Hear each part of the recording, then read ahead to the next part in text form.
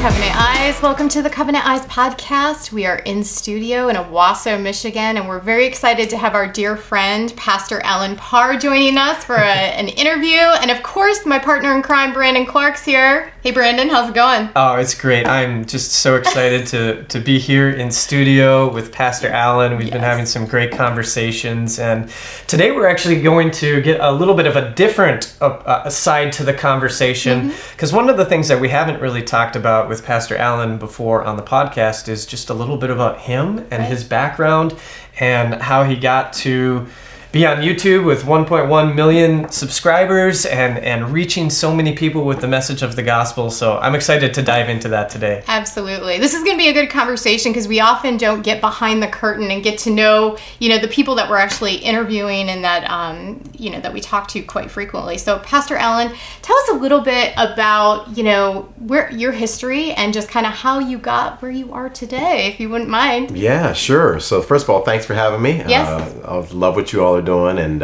excited to be here. So I went to college for engineering and actually went to graduate school, got a Master of Electrical Engineering in Cleveland, Ohio. And so I thought that was going to be my career. And so I graduated from college in 1998 and moved here to Michigan, not that far away from where we are now, in Detroit to work for Ford Motor Company. And so when I was there, never really felt that engineering was my love and my passion. It was just I was good at math and science, and it was a good career for making money and supposed to set me up for financial success long term, like most people do when they go to college. Just want a steady job.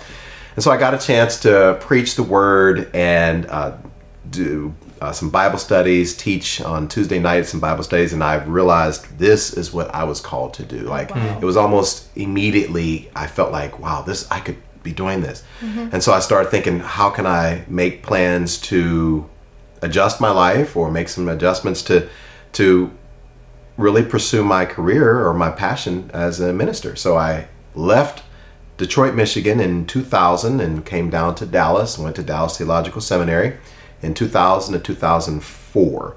And without going into like a million different details, so from 2004 when I graduated until 2014, I worked at different churches in different capacities. I was a worship leader for most of that time. I was working at small churches, serving as a Christian education pastor. I was doing youth ministry, just kind of odds and ends, but I was also a high school math teacher. Oh, wow. And so I was bivocational because I could never get a full-time teaching position at a church or being a pastor. And so for about 10 years or so, I was just trying to figure out, God, what is it that you would have me to do in ministry? I know I have this gift to teach. I know I have a passion to want to reach people, but I just didn't quite know exactly what that looked like. And all that time I was single as well. And so that's a whole nother podcast. We could probably do a story on why I was single till I was 40 and all of that. But everything really just came together in 2014, 2015. I met my wife in 2014 on Valentine's Day, 2014. We met in church and then we ended up getting married. And then I would say a couple months before we got married, I started the YouTube channel, The Beat, which stands for Biblical Encouragement and Truth. And really the motivation for why I started that was because I was at a point where I was frustrated with not really getting opportunities to speak, not getting invited to podcasts at Covenant Eyes. Nobody knew who I was. Nobody was interested in inviting me to the church unless they needed worship music, unless they needed something, me to lead worship. And I wasn't really respected as a Bible teacher, so I didn't really get a chance to do that. And I was always at the mercy of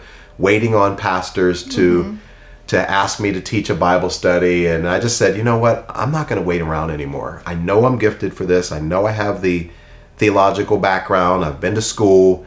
I'm going to start teaching the Bible online. And at the time, there wasn't a lot of us doing it. Now, there's a whole bunch of Christian YouTubers, which is great. But at the time, there just really wasn't a lot of people doing that. But I started to see the reach that you could have online.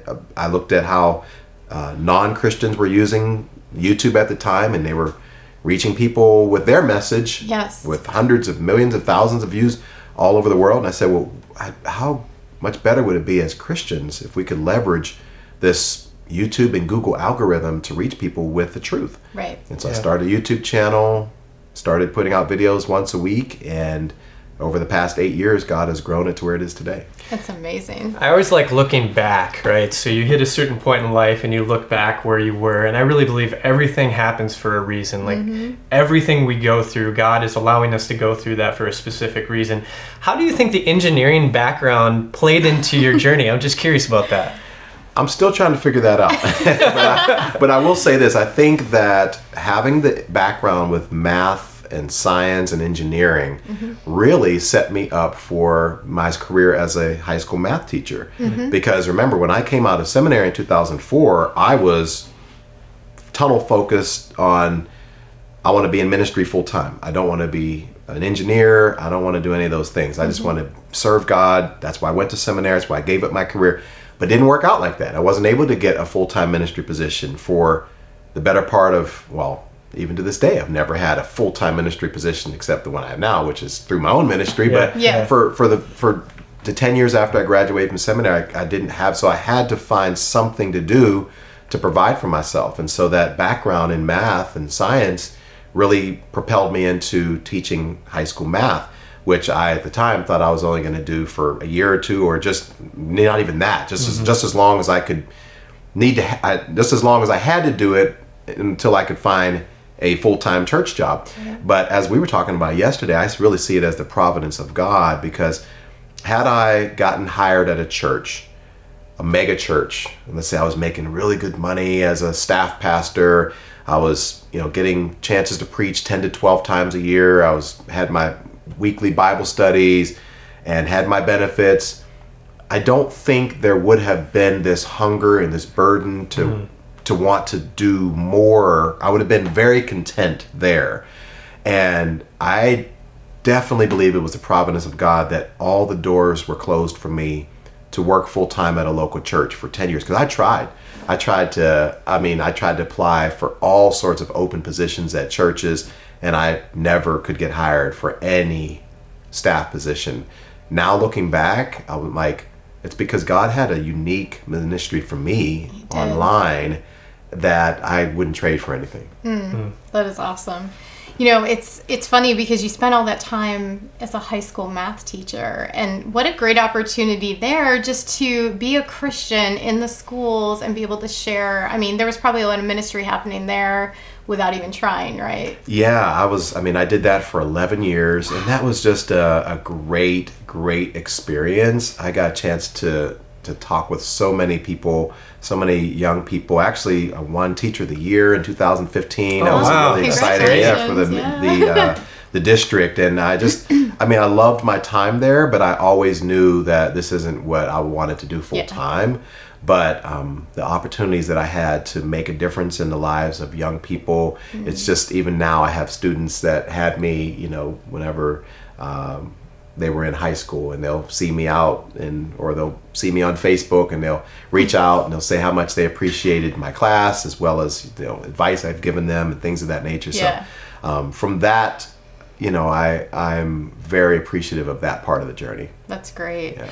So a lot of our pastors and ministry leaders that listen to the podcast probably have a deep desire to leverage technology in their ministries to help reach people that maybe aren't walking through the doors, and are in the community. Do you have any advice on how we can harness technology for good and use it in a way like you have to reach and teach the Bible? Yeah, well, I think that it starts with seeing the opportunity, because I think many of us have been conditioned to see ministry as happening within the four walls of a church. And obviously the pandemic has forced us as a culture to look beyond that, alternate ways for how we can communicate with people. And so the first thing I would say to any ministry leader is to just broaden your perspective on what you see ministry as. Because I would say 5 years ago, probably most ministry leaders didn't see YouTube as a viable ministry outlet or a viable ministry expression of your ministry, right? I'll tell you a quick story. A few years ago, I had a young lady who reached out to our ministry, and somehow she and I got on a Zoom call, and I was helping her, I think, log into her access for one of the courses that she had gotten from us or whatnot. And she said, well, do you know how I found your ministry? I said, well, no. She says, well, I have 2 twin daughters. They're 28 years old, but one of them has passed away and she committed suicide. And she's now in heaven. But people from my church and other people told me that she committed the unforgivable sin, that she was going to be in hell and that she didn't have time to repent, and so therefore I'll never see my daughter again. And I was broken up about that. So she went to YouTube and she typed in, "Is suicide the unforgivable sin?" And my video popped up in the search results, and she watched the video, and she realized that suicide is murder, and just like God forgives murderers, he will forgive my daughter, and that she is forgiven as long as she was a Christian, and she was, and I will see my daughter again. And she was so comforted by that, and she wanted to tell me that. And so I bring up that story because sometimes we think, oh, I just press publish on a video and it goes out in the stratosphere, cyberspace somewhere, and we don't know impact it has, but that's just it. Every time there's a view, there's an impact. Every view is a soul that you can reach. And so that would be the first thing I'd say, is see it as an opportunity. The second thing I would say is don't get intimidated by all the stuff that you have to do, the tech and different things, because that's another thing is a lot of people, I don't know how to do this, I don't know how to. I didn't know how to do any of those things whenever I started in 2014. I was a high school math teacher, I didn't know how to work a camera, I didn't know how to do any of those things. And I was a team of 1. Wow. Most pastors probably don't have to start with a team of 1. They probably have at least 1 or 2 people from their church where they can say, hey, can you just set up the cameras and the microphone and let me sit down and teach and do what I do, answer questions and things of that nature. So dedicate some resources from your ministry to be able to have an online presence. That's great. And that's also a weighty call too. So I mean, if we're able to reach so many people using technology in that way, we better make sure that we're preaching and teaching according to God's word, right? Because there could be a downside to that too, because now everybody seems to be online, right? And everybody wants to be an influencer, and everybody's got a YouTube channel.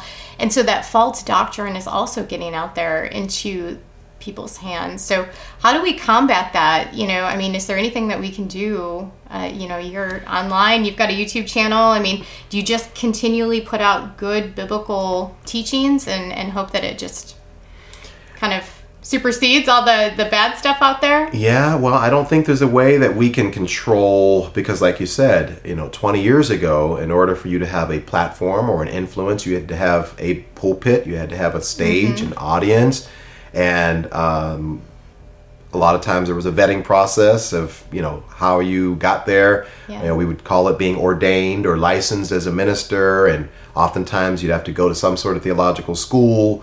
Not necessarily have to, but it's encouraged. And so it wasn't as easy to reach people with the Word of God. But nowadays, like you said, anyone in the world can start a YouTube channel. And that's where it can be so dangerous, which is the reason why I would love to see more Bible-based, solid, theologically sound pastors using their gift and their platform, because we need more biblically based teachers teaching the Word versus people who are just taking scriptures out of context and leading people astray. Pontificating in their basement. Yeah, exactly. I love imagery when it comes to names. So like the beat, right? Biblical encouragement and truth.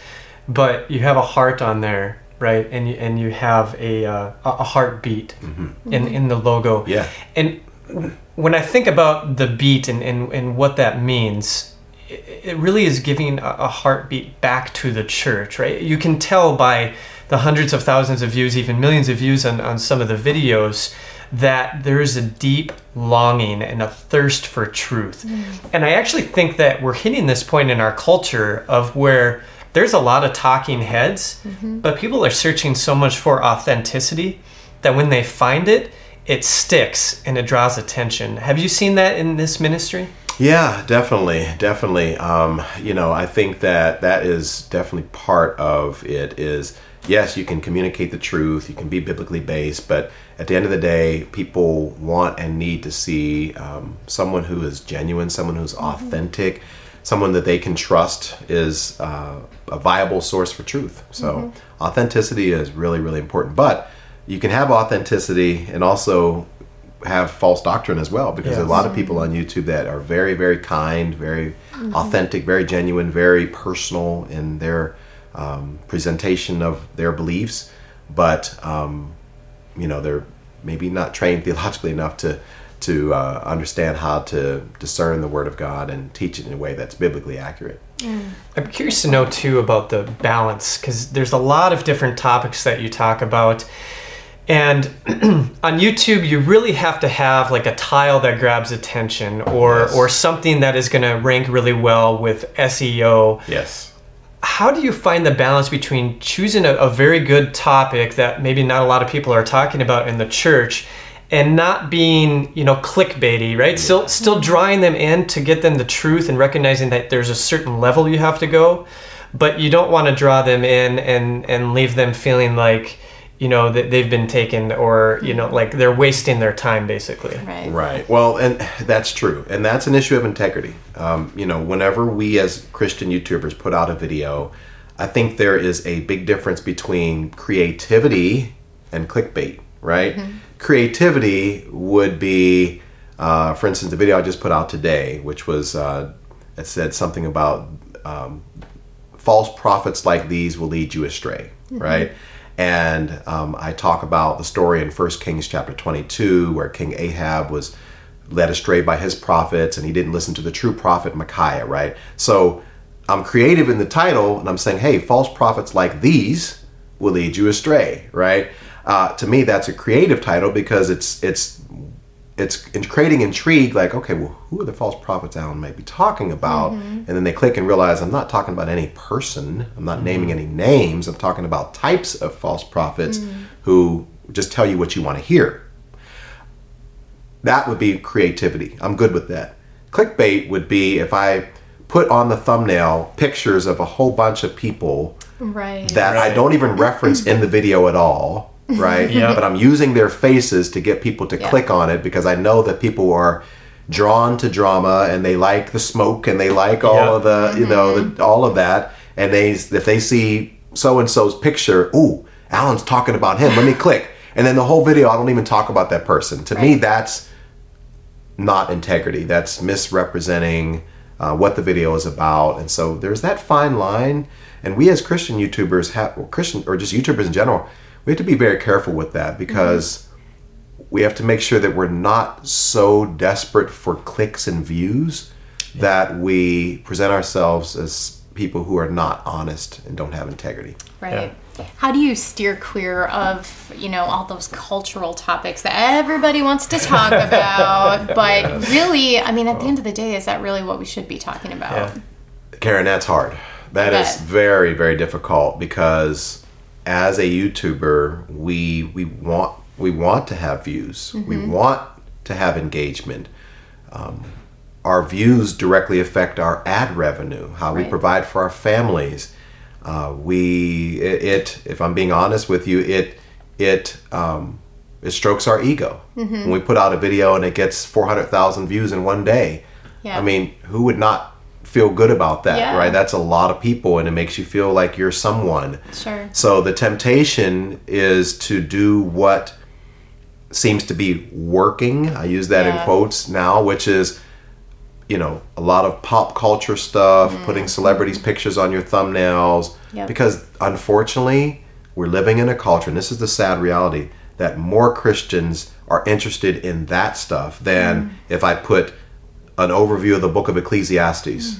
Most Christians would look at that and be like, I don't want that. But if I put, someone's picture on my thumbnail who is a pop artist or someone in the culture, let's just say Justin Bieber or something like that. Oh man, I want to click on that. And it's so sad. It's a commentary on where we are as a culture today in our Christians, is that we're more drawn to that stuff. And so there's a temptation for us as YouTubers, Christian YouTubers, myself included, Sure. to say, hey, if I want to keep up with these other guys Yeah. and I want to get the views and all those things, Yeah. then I need to do the same thing. Mm-hmm. But I have decided whether we get the views or whether we don't, I'll be creative, but what do people need to grow spiritually? I always come back to that. What are the biblical principles that I need to teach people so that they'll be a better husband, a better Christian, a better father? Is it teaching them about this new person's new album and how maybe there's some value here, but at the end of the day, if I have your attention for 15 minutes, I'd rather teach you something that's going to help you grow spiritually. Absolutely. And whether that means we get 40,000 views or 400,000 views, I'm sticking with what God has called me to do. That's amazing. Thank you for doing that too, because that's got to be a challenge. I mean, that's got to be a tough balance. One question I have for you too on the YouTube channel work that you do, is your goal really though to help drive people to that local church where they should get connected at the end of the day? I mean, obviously you're providing them with, food and biblical truth, but is that kind of your mission, is to help connect them to good Bible believing churches locally so they can have community? I'm so glad you asked that and I'm really, really glad you asked that, because sometimes it can be presented as if Christian YouTube is a either or when it comes to the local church. We like to see it as a both and. We are, my wife and I, we are active members of our church. We have a small group. Yep. We believe in the local church. We're members. We believe in giving to the church. And so we want everyone to find a solid Bible-based church, because they're going to be able to do things for you that we won't be able to do as a ministry. We're not going to be able to walk along with you and give you counseling and do small groups and different things like that. So we can provide you with the truth and how to discern truth from error and all those things, but we're not going to be a church family. You need that. And so one of the things that we really push people to do is, hey, you can follow us and you can get the biblical content from us, but you really need a church family. You need a church home that you can be plugged into. And so, that's one of the things. But also, what people may not realize is, for us, our end game and our goal is not YouTube. Right. I mean, like people, a lot of people don't know that we have a ministry called Let's Equip. That is a nonprofit ministry that is the umbrella under which the Beat, the YouTube channel, falls. Because our goal, we realize that YouTube is up and down and it's dependent upon the algorithm. Yes. They might promote your videos, they might not. They might censor the video, might take it down. So our ultimate goal is to really move people into our biblical literacy program, which we have online courses, we have a community online that people can be a part of, because we're all about, basically our whole mission is to take people from being a disciple to a disciple maker. That's what we want to be able to create. I love that enrichment aspect of it, because really when you think about it, going to church on a Sunday, right, you get a couple hours. And then you're off into the world the other 6 days a week, unless you're involved in like a small group or something like that. So being able to have that enrichment throughout the week is really important. And one of the things I was thinking about too with the YouTube channel is there's intentional divisiveness, which you were talking about, like ragging on this person or that person. But Jesus also had divisiveness when he came and taught as well. What I think is different about the divisiveness that is presented when you talk or you produce a video is that it's rooted in truth. And so ultimately we're leading people back to that truth, and we're almost creating this tension interiorly in their spirit of going deeper and finding out, well, this triggered me somehow. Why did that trigger me? And maybe diving deeper into that. Is that any? Yeah, I mean, it's true. Something within us is resistant to change, is resistant to anything that's going to go against my sinful desires, my flesh, because we want to do what's going to make us feel good. So anytime you present something to someone that is challenging them to make a change in their life that they're not really ready to make, Or if you're challenging maybe a belief system that they've held near and dear because maybe their beloved pastor that they grew up with taught this and they love that person and they don't want to let go of that. There's that tension of, do I change my beliefs? Do I change my behaviors? Right?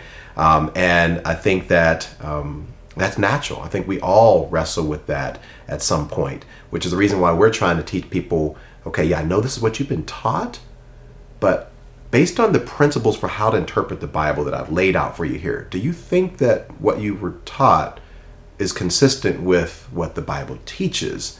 And we want to get people to start rethinking those things, even if it creates a little bit of tension and division in their mind or even in their relationships. But more importantly, their behaviors. Yeah. We want to challenge their behaviors as well. That's great.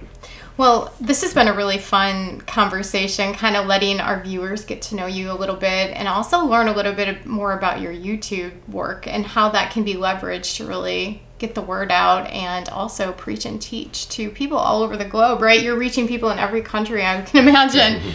So in closing, are there any last minute closing thoughts for our ministry leaders or pastors as they maybe look at ways to leverage, maybe not YouTube, but Facebook Lives or other tools that are out there? What should they keep in mind as they start working on those things? And COVID, everybody jumped in, and I don't think anybody knew what they were doing. But now maybe they're coming up with strategies. So what would you advise them, or if you could give them a pointer? Yeah, I would just say be intentional about it. Because if you just say, well, I'm going to get on YouTube and I'll do my best. We know that's not good. That's not a plan. That's a desire, that's a thought, but that's not an intentional strategic plan. Right. I would encourage people who see the value in, once again, expanding their ministry, not replacing it, but just expanding and allowing other people to benefit from their wonderful Bible teaching, to be intentional about it, to have some conversations with their team, set aside some time, some resources, and really make this a priority, and then just go for it. Got to start somewhere, and also realize that where they are now is not going to be where they are, 5 years from now. For us, we the first year on YouTube, we had 1,500 subscribers after 1 year. And that was after one video a week. I never missed a week. 52 videos in 1 year. Wow. And we had 1,564 subscribers after the first year. And I could have been like, this is a waste of time, I'm never going to get to where other people are. But, the Lord has blessed it, and absolutely consistency and faithfulness. Great. Awesome. So be strategic, have a plan, and then just get out there and do it. Yeah. And trust in God too. Yes. Right? If the Lord is truly calling you to that, He's going to provide the way to make it flourish. Absolutely. Yeah. Well, Brandon, it has been another amazing conversation with Pastor Alan Parr. It's just been such a joy to get to know him a little bit more at a personal level. It really has. And before we end the podcast, I want to make sure we mention his book too, because it's on sale. We did another podcast episode, but Misled, 7 Lies that Distort the Gospel. Really want to encourage our listeners to get that book, because there's a lot more involved in unpacking the truth and dispelling lies, which it really is what we've talked about as a mission of Pastor Allen's. Absolutely. Well, Covenant Eyes family, thanks for tuning in for this episode. Be sure to like the podcast, share the podcast, and send us your thoughts and feedback. We love to hear from you and what we can do in future episodes. So take care. God bless. We'll see you next time.